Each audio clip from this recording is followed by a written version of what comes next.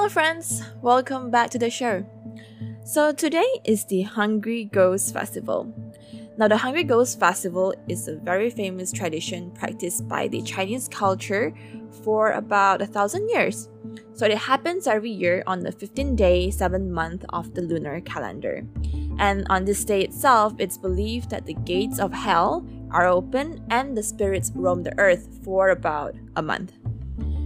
Now, the Chinese celebrate it by offering food and burning those dead money paper and paper technologies such as paper houses, paper mobile phones, paper cars to the spirits as an offerings. So I still remember when I was a kid, my family or relatives, they would set up a table of 4 with like a full set of cutlery, and there will be cooked rice, cooked veggies and meat to be served to the spirits.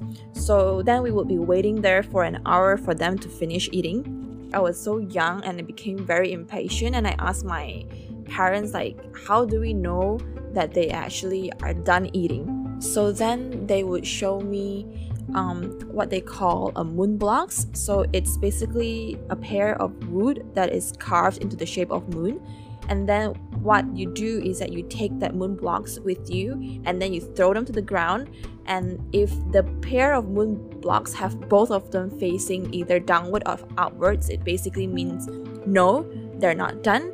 If it has one facing up and one facing down, that's when they are actually done eating. So that's when you can start to clear the table up. So that's how my experience is with the Hungry Ghost Festival. I believe it's quite similar for the Chinese culture around the world.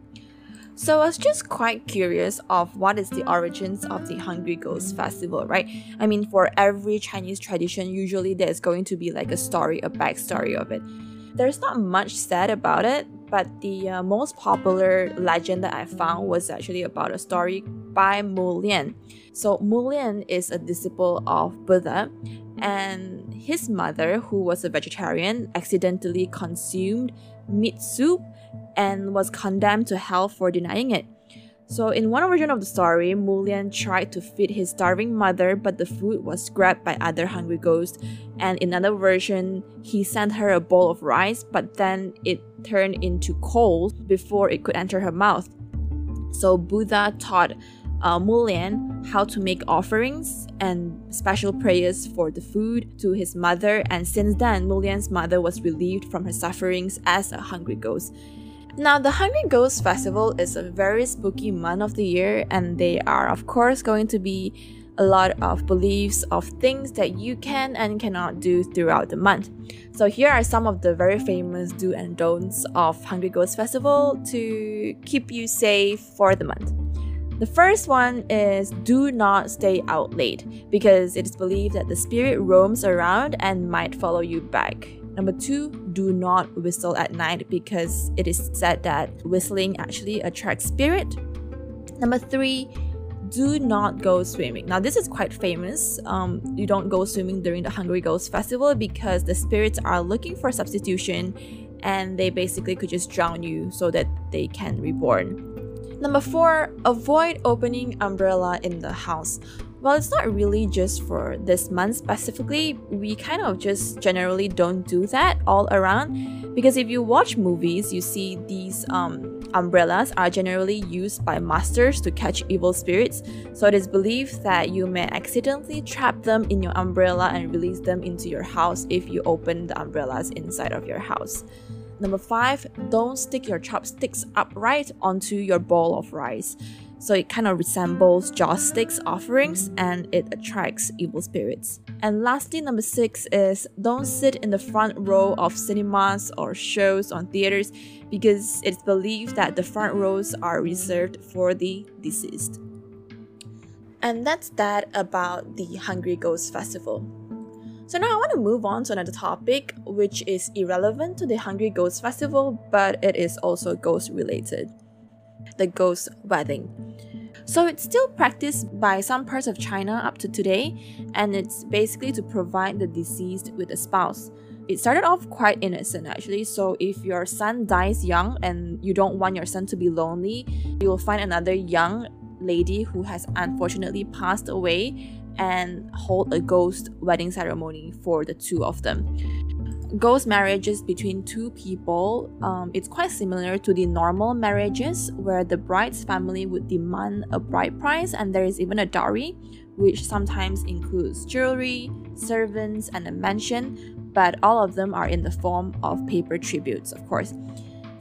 Factors like age and family backgrounds are also essential, just like they are in the traditional weddings, so families would hire feng shui masters to work as matchmakers.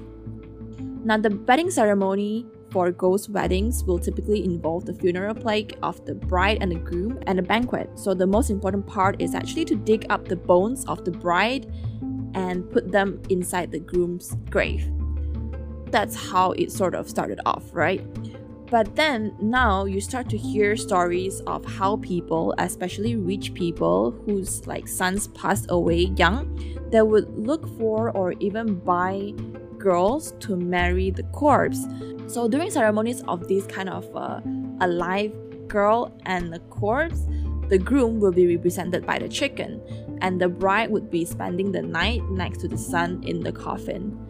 So these things actually still happen today in some parts of China, and it has sort of evolved into something even darker. So in 2015, it was reported that 14 female corpses were stolen in one village in Shaanxi province.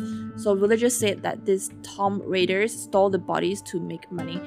And in between 2008 to 2010, the price of a corpse or the bones of a young woman actually fetches around 3,000 to 5,000 pounds, and it is estimated that these days it could be up to about 15,000 USD dollars.